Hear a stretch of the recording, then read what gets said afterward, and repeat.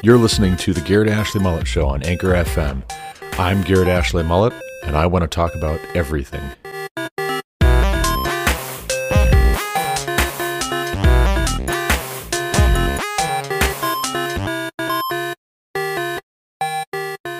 Welcome back to the Garrett Ashley Mullet Show. This is, of course, Garrett Ashley Mullet coming to you from Greeley, Colorado for episode 412 of this podcast. Today is Thursday, June 16th, 2022. And in this episode, I want to talk primarily about ecumenism, or if you will, being ecumenical. You may have heard the term ecumenical, and you may not know quite what it means. You might not have ever paid much attention to it. And for that matter, I may not fully comprehend what is meant by it. Where did it come from, this idea of ecumenism? And what should we make of it? Honestly, is it a good thing? Is it a bad thing? Is it a mixed bag? Does it depend? Honestly, any way you slice it, this book I just read and reviewed in our last episode, Finding the Right Hills to Die On by Gavin Ortland, has a certain how-to guide to ecumenism feel to it throughout. I'll just be honest. That's my honest opinion in any event. I could be wrong, but there is a certain ecumenical bend to it. And I'll explain what I mean as we go along. But for now, just suffice to say, that book has me thinking that I want to understand better what it means to be ecumenical. I think that, and then I think to myself, well, wait, what is actually the definition of ecumenical? And is that a bad thing? Is that a point against the book if it's true? I think it's true, but if it's true, is that a bad thing? It might be true that it is fairly ecumenical, but it might not be true that that's a bad thing. So that's what we're going to talk about in this episode. Now, I'll be honest as well. I'm trying to be honest throughout, if you haven't noticed, but just to emphasize through repetition, I am showing you my cards. I'm not bluffing. I'm not a very good poker player. As I think of the term ecumenical or ecumenism, there's an awareness that dawns on me how much of what could be called ecumenical has marked my own Christian life as a 35-year-old American man. My dad, for instance, was raised Mennonite. My mom grew up attending Pensacola Christian in Florida. My dad being from Montana, my mom from Florida, opposite sides of the country, very different outlooks on a number of things based on those cultural contexts. But my mom attended Pensacola Christian, Bob Jones University, Cedarville University. My dad attended several Mennonite schools and then also ended up at Cedarville University where he met my mom and they got married. And then along came me and my younger brother, Bryce. But besides that, I had a part-time job in high school at the Highland County Family YMCA. And I think you could call the YMCA a fairly ecumenical, non-denominational, interdenominational, generalized Christian organization, at least at its roots, at least historically, from my understanding. They are not overtly doctrinarian. They are just a clean, safe place for exercising. So there's that. And in fact, I remember when I was working for the YMCA, I gotten in just a little bit of trouble with our manager. Our executive director actually was his title. Executive director for the Highland County Family YMCA.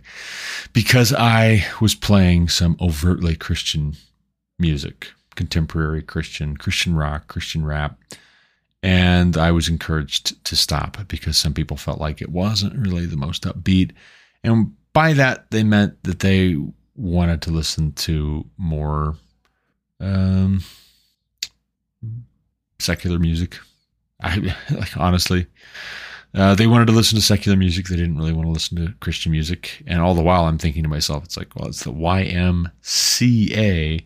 It's not the YMSA, but I digress. Besides my job at the YMCA, one-way Bible study and First Baptist Church of Hillsboro, Ohio, joint services with many of the other churches in town, irrespective of their denomination, on purpose, actually, I think, seeking out other denominations to have joint services with on Christmas Eve in particular.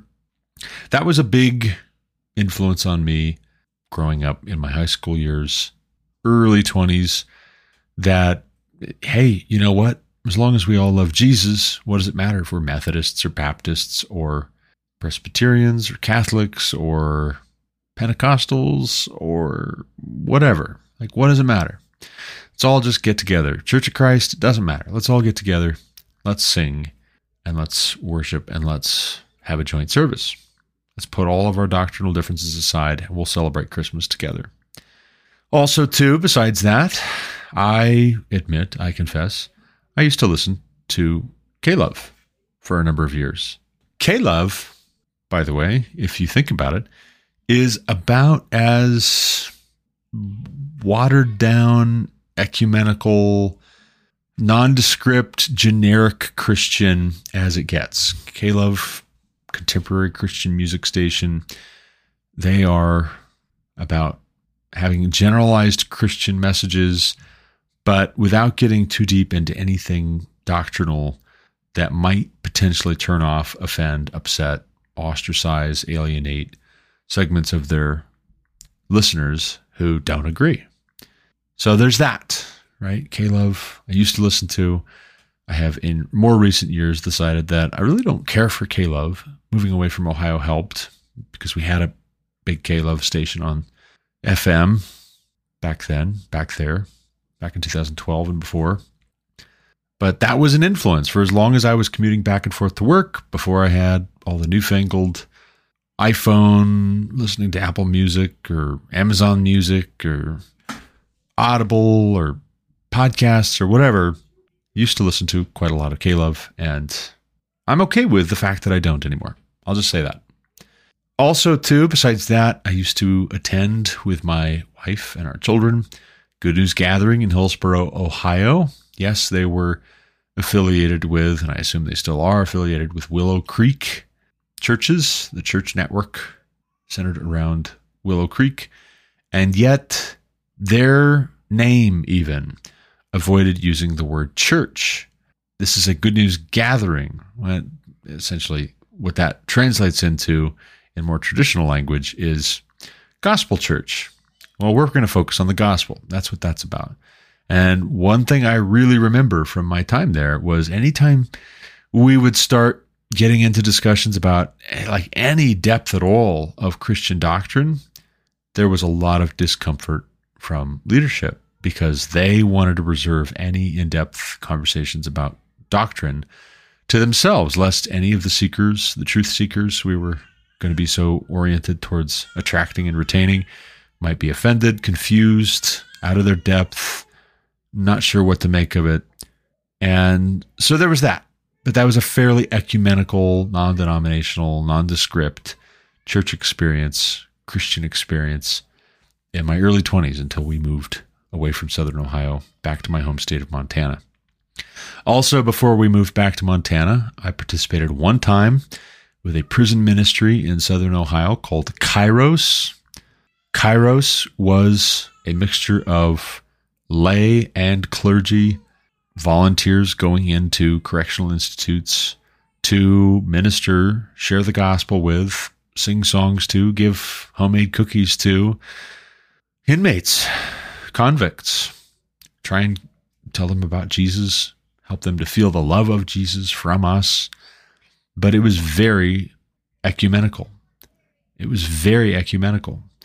We had clergy and lay people from every denomination in the area going with us into that prison, into Ross County Correctional Institute. Very ecumenical.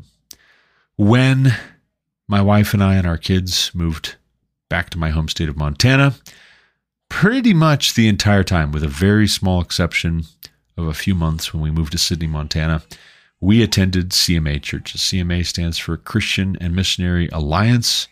So even there, we have this avoidance of the term denomination necessarily. I suppose you could call it a denomination, but still, it's the CMA. It's the Christian and Missionary Alliance. And we attended and were very involved in Glendive and Savage CMA churches, to a lesser extent Sydney, because we just weren't there very long at that church before we moved to Colorado. But besides these, I notice in recent years, I see more and more influence coming out of the Gospel Coalition online.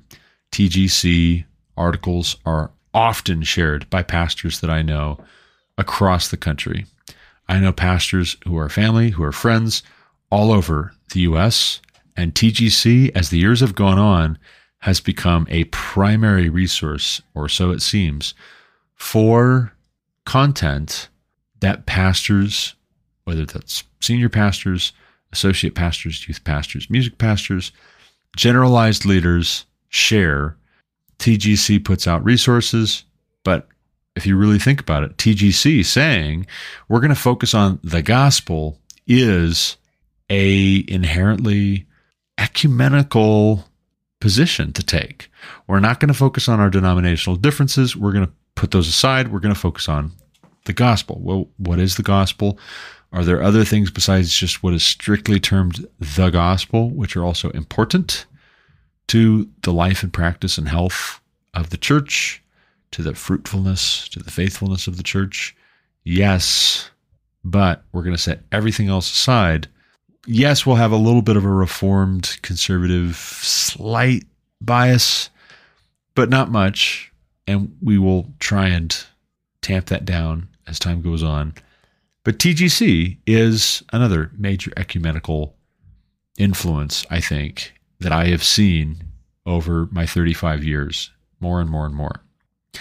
Now, again, going back to Gavin Ortland's book, Finding the Right Hills to Die On, that's his book. And it's all about figuring out which doctrinal distinctions, which doctrinal disagreements are worth getting in a tizzy about, getting into a debate about, getting upset about, possibly even dividing, leaving a church over, leaving a network of churches over.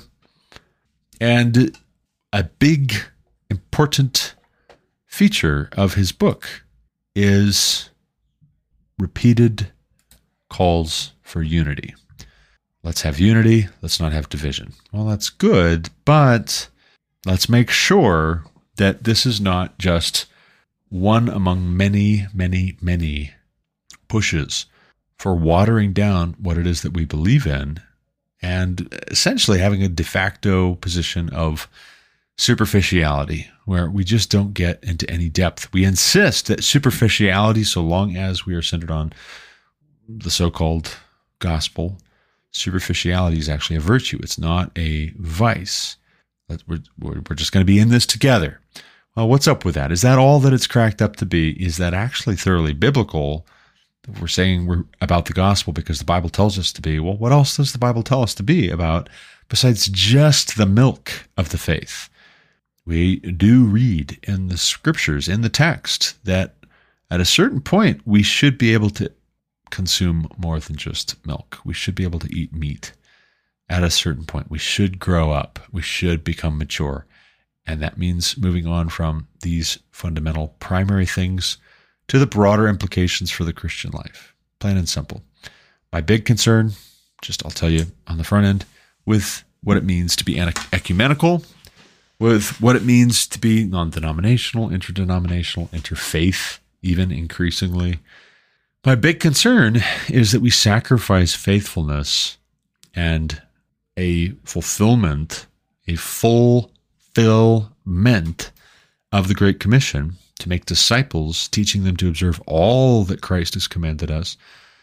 We are jettisoning that in the interest of making converts in far too many churches, from what I've seen across the U.S., being connected with friends and family across the U.S., across the country, coast to coast. But you might be asking, A reasonable question, like I was asking this morning, which is part of the reason why we're talking about this in this episode. So, Garrett, what is ecumenism? What does it mean to be ecumenical? Well, I'll tell you. According to Wikipedia. Wikipedia says ecumenism, also spelled ecumenism. It is spelled different, I promise, even though I said it the same way. I assume, because it doesn't say it's pronounced also ecumenism, I assume that it's pronounced the same, even if it's spelled differently. So I just said it the same way twice. Forgive me. One way it's spelled starting with an E. I'll just tell you. Okay? I'll be your eyes here. The other way it's spelled with an O. Oecumenism. Who spells it like that? I feel like the person who edited this Wikipedia article was trying to win an argument, actually. He's like, oh, sometimes it's spelled with an O, but it was actually a typo. And they're like, no way. And then he like goes and he edits the Wikipedia article. And he's like, see? Anyway, ecumenism. Moving on. And I quote, is the concept and principle that Christians who belong to different Christian denominations should work together to develop closer relationships among their churches and promote Christian unity. The adjective ecumenical is thus applied to any interdenominational initiative that encourages greater cooperation among Christians and among their churches. The fact that all Christians belonging to mainstream Christian denominations profess faith in Jesus and receive baptism according to the Trinitarian formula is seen as being a basis for ecumenism and its goal of Christian unity. Ecumenists cite John 17:20-23 as the biblical grounds of striving for church unity, in which Jesus prays that Christians may be all one in order that the world may know and believe the gospel message. In 1920, the ecumenical patriarch of the Eastern Orthodox Church, Germanus V of Constantinople, wrote a letter addressed, quote, to all the churches of Christ wherever they may be, end quote, urging closer cooperation among separated Christians and suggesting a league of churches parallel to the newly founded League of Nations. Christian leaders from mainstream Christian churches resolved to establish the World Council of Churches to work for the cause of Christian unity. You know, it's funny. Sorry, let's just pause for a second here. I think they want us to believe that this is very Christian. Are you getting that feeling too? Is that the vibe that the Wikipedia article is giving to you as well? In 1937, and again, I'll re-quote this a second time, Christian leaders from mainstream Christian churches resolved to establish the World Council of Churches to work for the cause of Christian unity. It today includes churches from most major traditions of Christianity as full members, including the Assyrian Church of the East, the Old Catholic Church, the Oriental Orthodox Churches, the Lutheran World Federation, the Anglican Communion, the Baptist World Alliance, the Mennonite churches, which my dad grew up in, the World Methodist Council, the Moravian Church, the Pentecostal churches, and the World Communion of Reformed churches, as well as most all jurisdictions of the Eastern Orthodox Church. The Catholic Church participates as an observer, sending delegates to official gatherings, which of course, right? Like, of course. The Catholic Church is like, yeah, we'll watch with morbid curiosity, or because we're behind it, because we want to get you all back into the fold. But we're not going to stoop to your level, I guess. I don't know. Moving on. Many regional councils affiliated with the World Council of Churches, such as the Middle East Council of Churches, National Council of Churches in Australia, and Christian churches together, work for the cause of Christian unity on the domestic level, with member denominations including churches from the Oriental Orthodox, Lutheran, Roman Catholic, Eastern Orthodox, Methodist, Anglican, and Reformed traditions, among others. Each year, Christians observe the Week of Prayer for Christian Unity for the goal of ecumenism, which is coordinated by the World Council of Churches and adopted by many of its member churches. The terms ecumenism and ecumenical come from the Greek, ekumenai, which means the whole inhabited world, and was historically used with specific reference to the Roman Empire. The ecumenical vision comprises both the search for the visible unity of the church, Ephesians 4:3, and the whole inhabited earth, Matthew 24:14, as the concern of all Christians. In Christianity, the qualification ecumenical was originally and still is used in terms such as ecumenical council and ecumenical patriarch in the meaning of pertaining to the totality of the larger church, such as the Catholic Church or the Eastern Orthodox Church, rather than being restricted to one of its constituent local churches or dioceses. Diocese.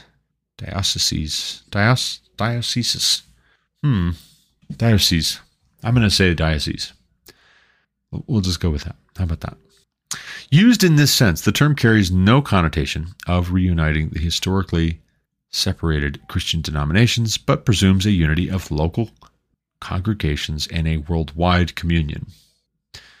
Key verses, just to sum up, because there were several that I mentioned in passing, and I went and I looked them up. I thought, okay, well, let's read those whole verses in context, since these are often cited by those who are pushing for this ecumenical vision. Let's read these verses and let's contend with them and see, are they onto something here? Are we wrong? Are they mistaken? Are they misrepresenting, misinterpreting the scriptures? What do we do here? So, first of all, John 17:20-23. I do not ask for these only, but also for those who believe in me through their word, that they may all be one, just as you, Father, are in me and I in you, that they also may be in us, so that the world may believe that you have sent me. The glory that you have given me, I have given to them, that they may be one even as we are one. I in them and you in me, that they may become perfectly one, so that the world may know that you sent me and loved them even as you loved me. That's pretty compelling. I'm not going to lie. That's pretty compelling. There's no disputing when you read that Jesus wanted unity among those who believe in him. When I read that, no doubt about it. And it is part of our testimony. There's no two ways about it. Also, Ephesians 4, verse 3, will include verses 1-2 as well. Paul, the apostle, writes to the church at Ephesus, I, therefore, a prisoner for the Lord, urge you to walk in a manner worthy of the calling to which you have been called, with all humility and gentleness, with patience, bearing with one another in love, eager to maintain the unity of the Spirit in the bond of peace. Oh, there you have it. There is the apostle Paul saying we should be about unity of the Spirit. Maintain. Be eager to maintain the unity of the Spirit in the bond of peace. Bear with one another implies that sometimes this will take some work. It will take some work for you to bear with me. It will take some work for me to bear with you. We will have to be humble, and that will not just happen on its own sometimes. Sometimes it will take some effort and some diligence on our part to be gentle, to be patient, to bear with one another in love. But moving on, Matthew 24:14. And I quote, this is Jesus, and this gospel of the kingdom will be proclaimed throughout the world as a testimony to all nations, and then the end will come. And this, by the way, was the impetus for the CMA, for the Christian and Missionary Alliance being started by A.B. Simpson.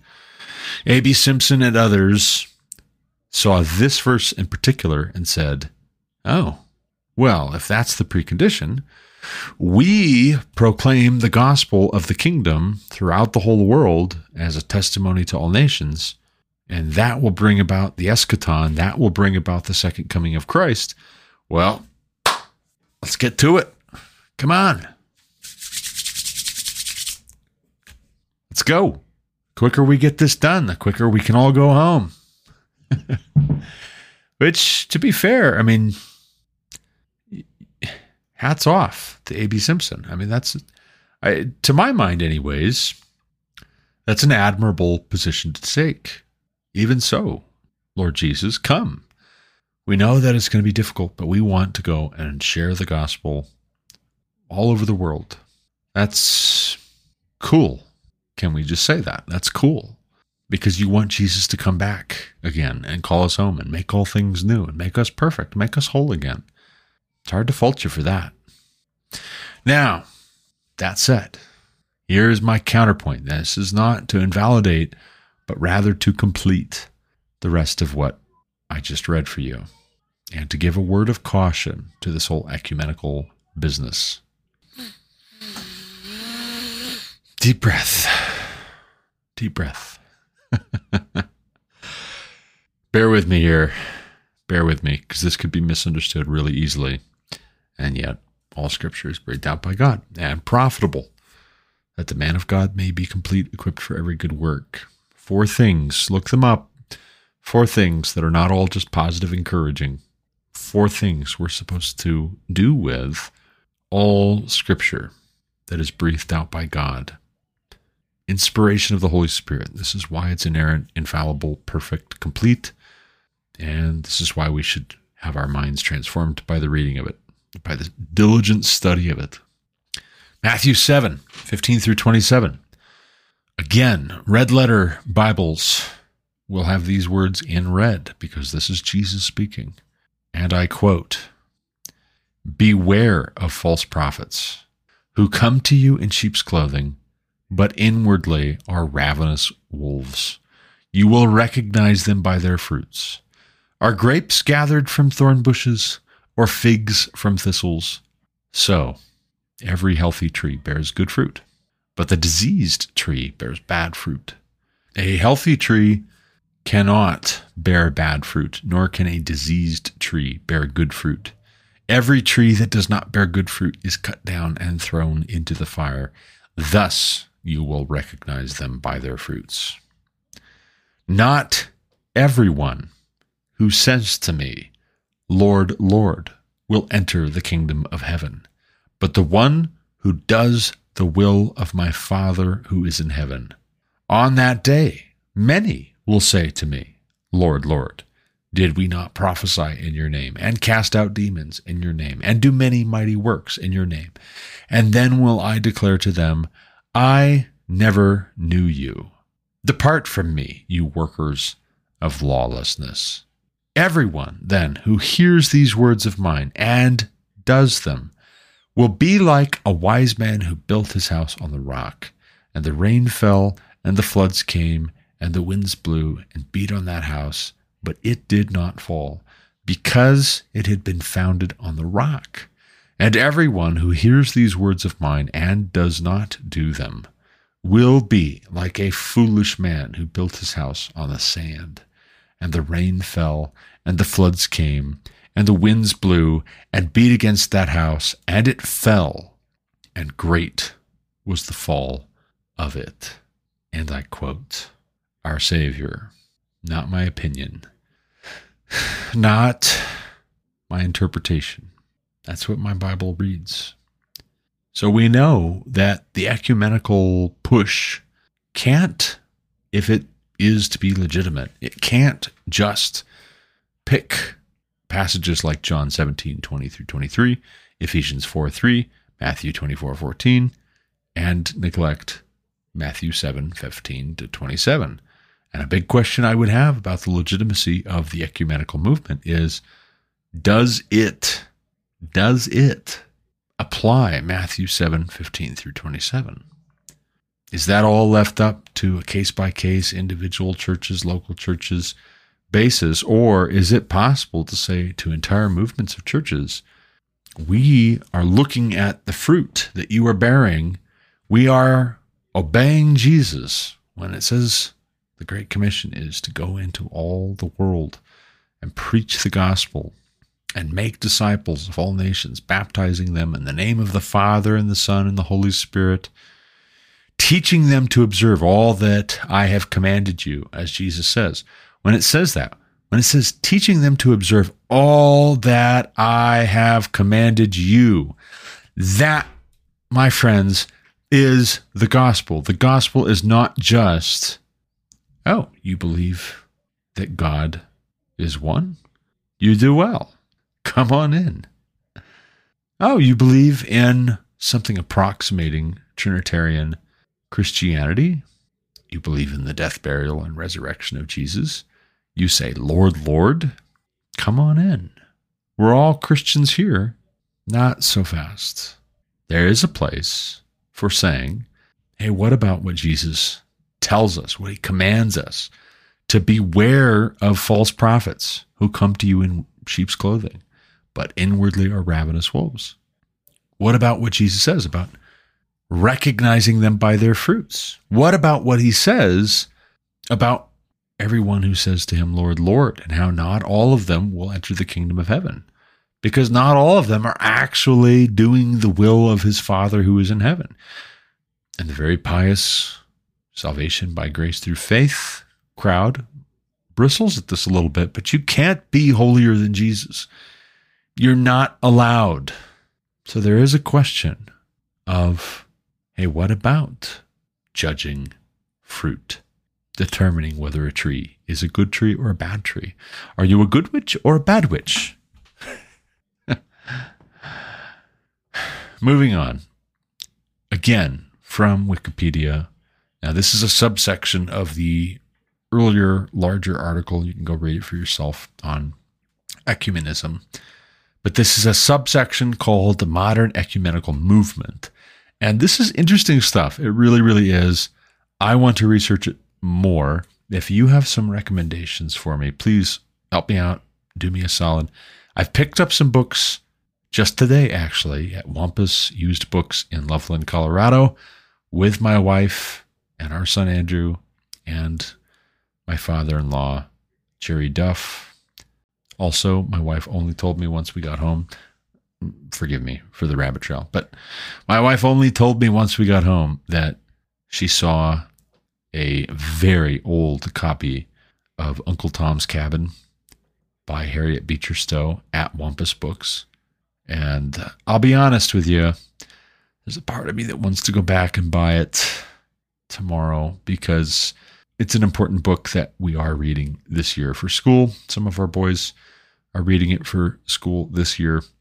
So why don't we just have an old copy that really did help to spark a realization of the horrors of slavery in America, which in large part helped to precipitate the Civil War, which is debatable on whether that was so great, but I don't think it's debatable that slavery was abolished in its form at that time. I think we have a new slavery to contend with, which even now Democrats are trying feverishly to enact. But that's a story for another time. But moving on. Again, from Wikipedia.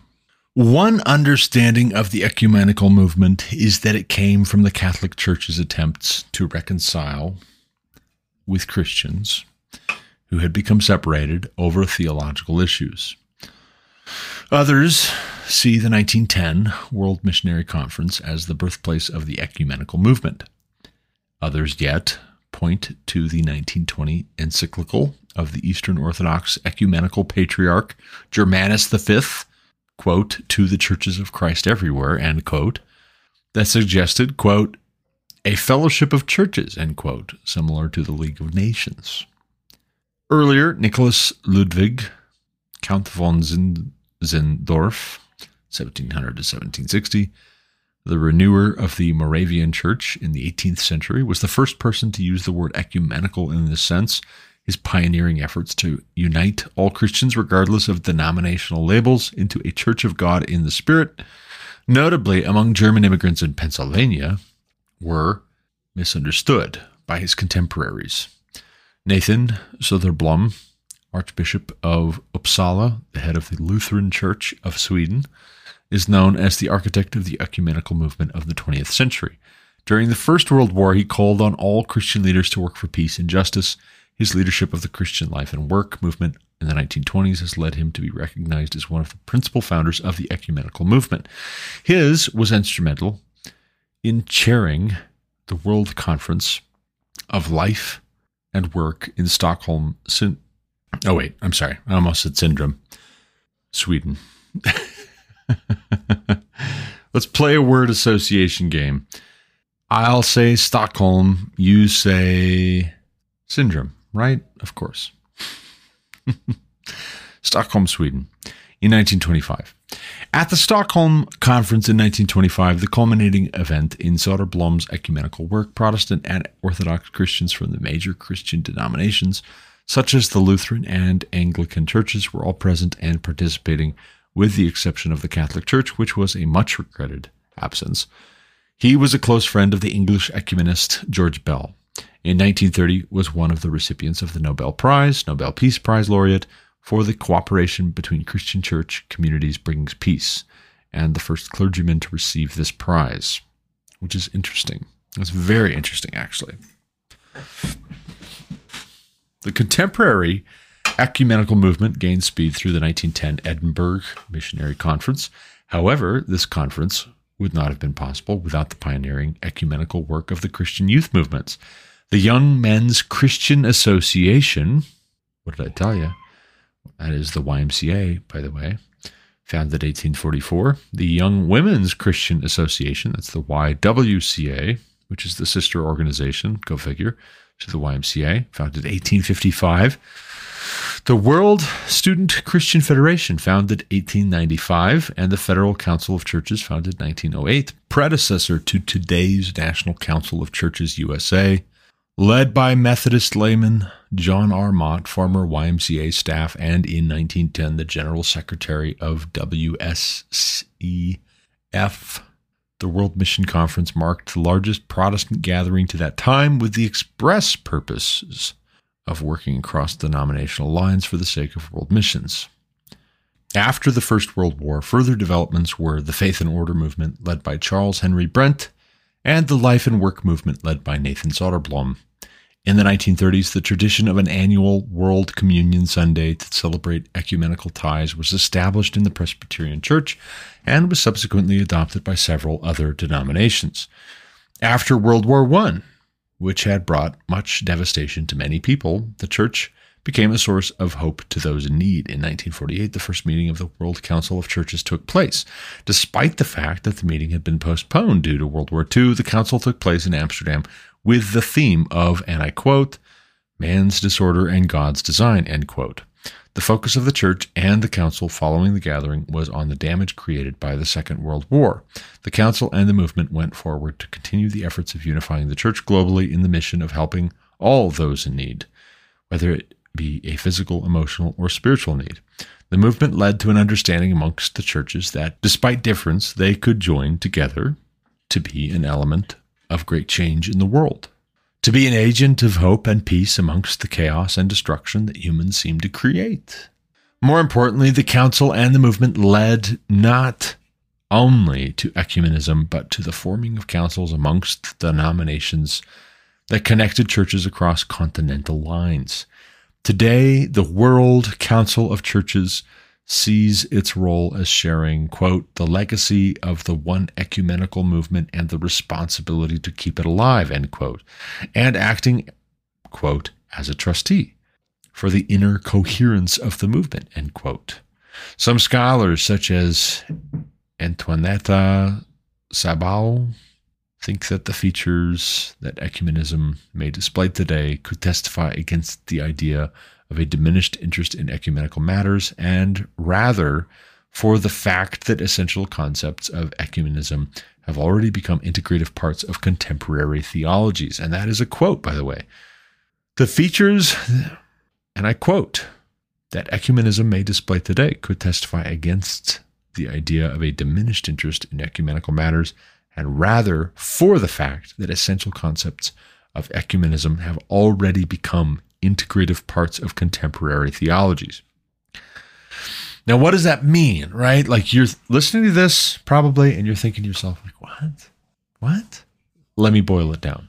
The features that ecumenicalism may display today actually don't represent people being less interested in being ecumenical. Actually, the features of ecumenicalism may prove that we have already become very ecumenical, and that our ecumenicalism has become an integrative part of our contemporary theologies. In other words, we have baked it into our theology. One might even say we have so prioritized unity and ecumenicalism that it's a dominant feature of how we do theology and how we approach doctrinal questions. But we approach doctrinal questions with a view to how is this going to impact unity, first and foremost, and that might not be so good. That might not be so good. Some quick observations, and then I've got to run because I am out of time for this episode, just about. The modern ecumenical movement, if you ask me, seems to embody the ideal of promoting unity above nearly all other considerations. Not just promoting unity in the abstract, but specifically promoting unity within the sphere of everyone who claims to be a Christian. Oh, you claim to be a Christian? Come on in. Yeah, come on in. Yeah, you're welcome. Yeah. You say you're a Christian? Yeah, good enough. Cool. Okay. Also, too, it's interesting if you were listening closely to that Wikipedia article that I was reading long sections of for you, the post-war consensus in the 20th century found its expression in Christianity through the ecumenical movement. Don't miss that. The post-war consensus can be accurately summarized, I think, in Return of the Strong Gods by R.R. Reno, chief editor at First Things magazine. Excellent book. Excellent book about the divorce of our commitment to our family, to our religion, our creed, our country, from our conception of ourselves. In ages past, all of those were integral, inseparable parts of who we were, and yet, post-World War I, and especially post-World War II, the post-war consensus was to shed all of that in the interest of world peace at a just very, very basic level. That's the big idea.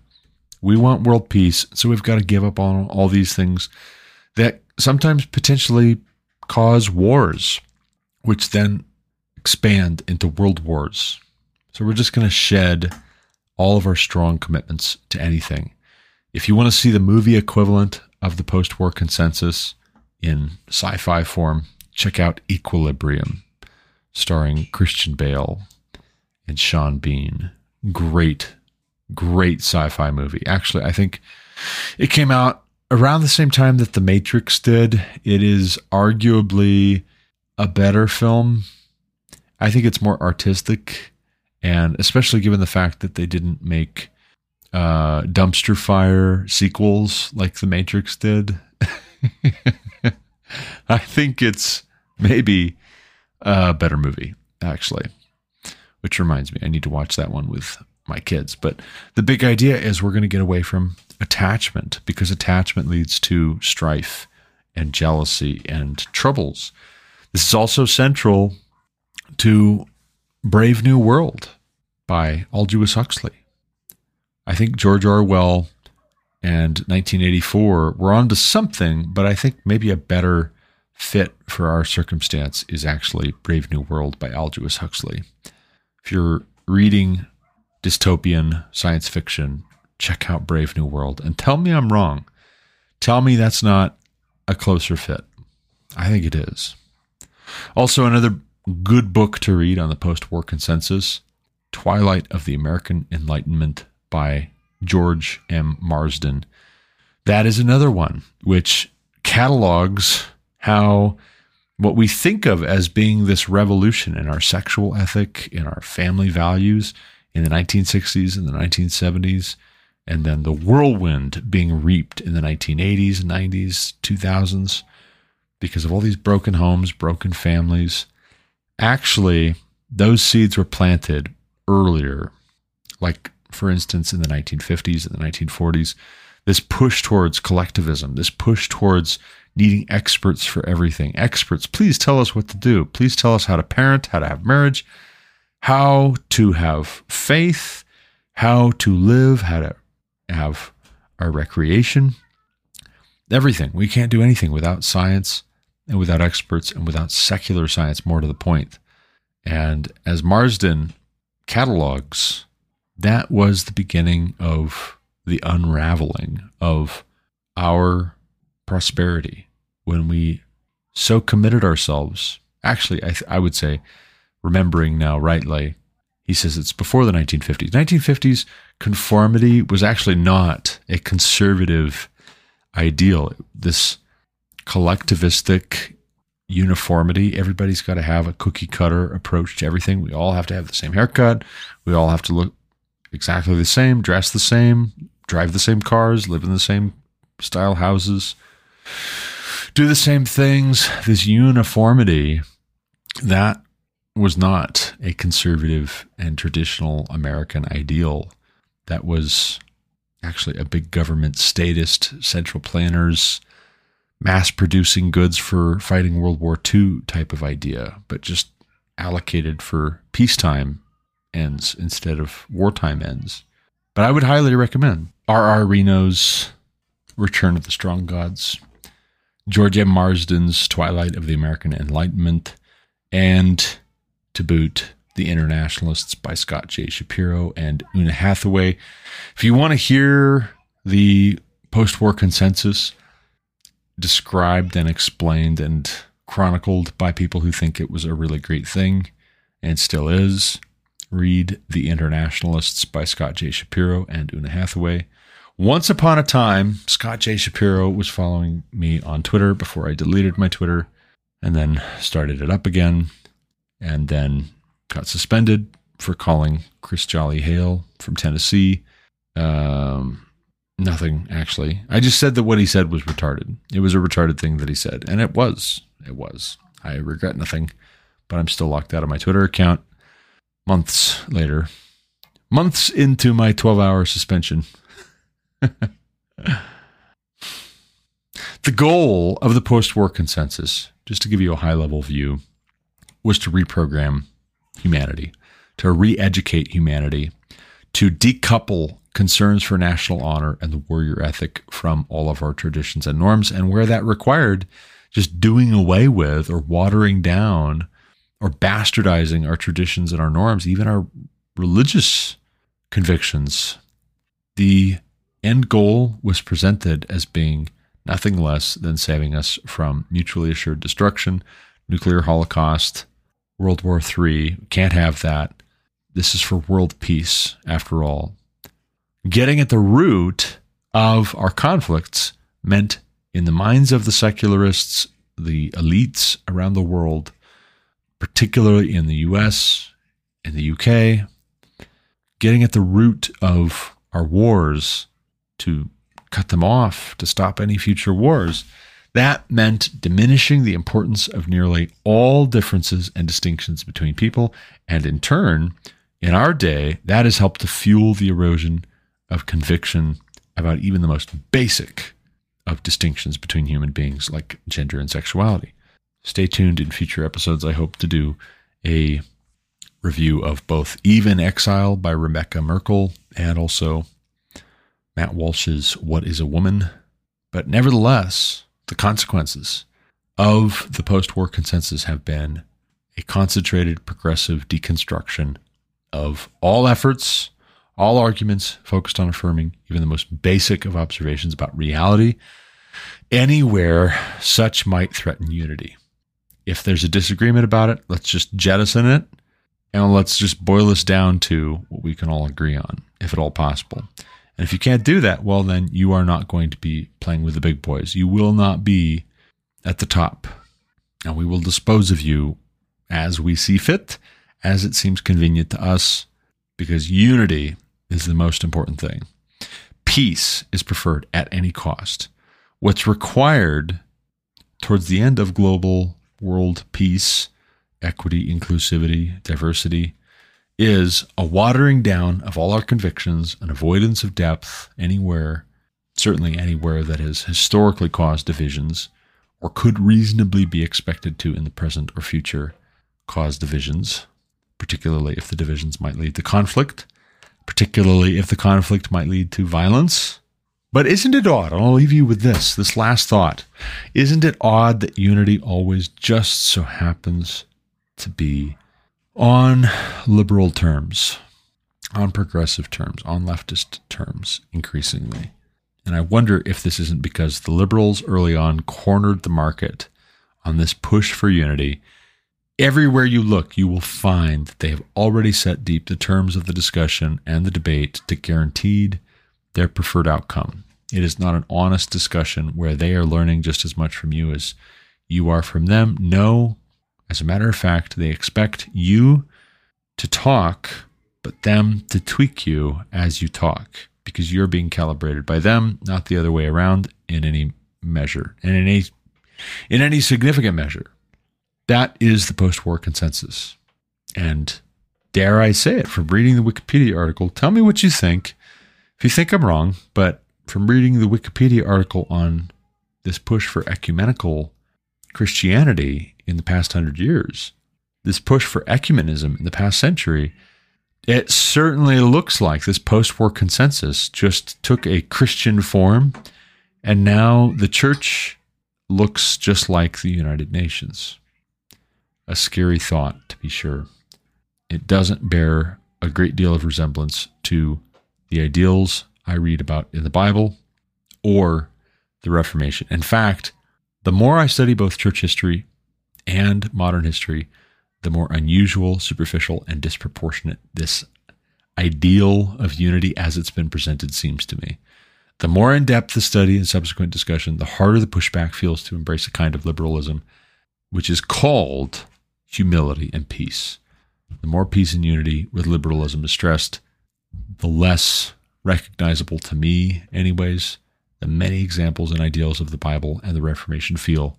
The more foreign they feel, the more out of place they feel, the more unwelcome they feel. And that should concern all of us, I dare say. But again, that's all the time I've got for this episode. I got to run. If you've got some books to recommend, some resources to recommend to study more about this, please, by all means, send them my way. If you've got some comments, agreements, disagreements, by all means, let me know. But as always, thank you for listening. Until next time, God bless. You've been listening to The Garrett Ashley Mullet Show on Anchor FM. For more content like what you just heard, subscribe to this podcast on Apple Podcasts, Google Podcasts, or Spotify. Also check out thegarrettashleymulletshow.com to subscribe to email alerts when new episodes are published. As always, you can reach me with any comments, questions, complaints, objections, or insights at garrettashleyMullet@protonmail.com.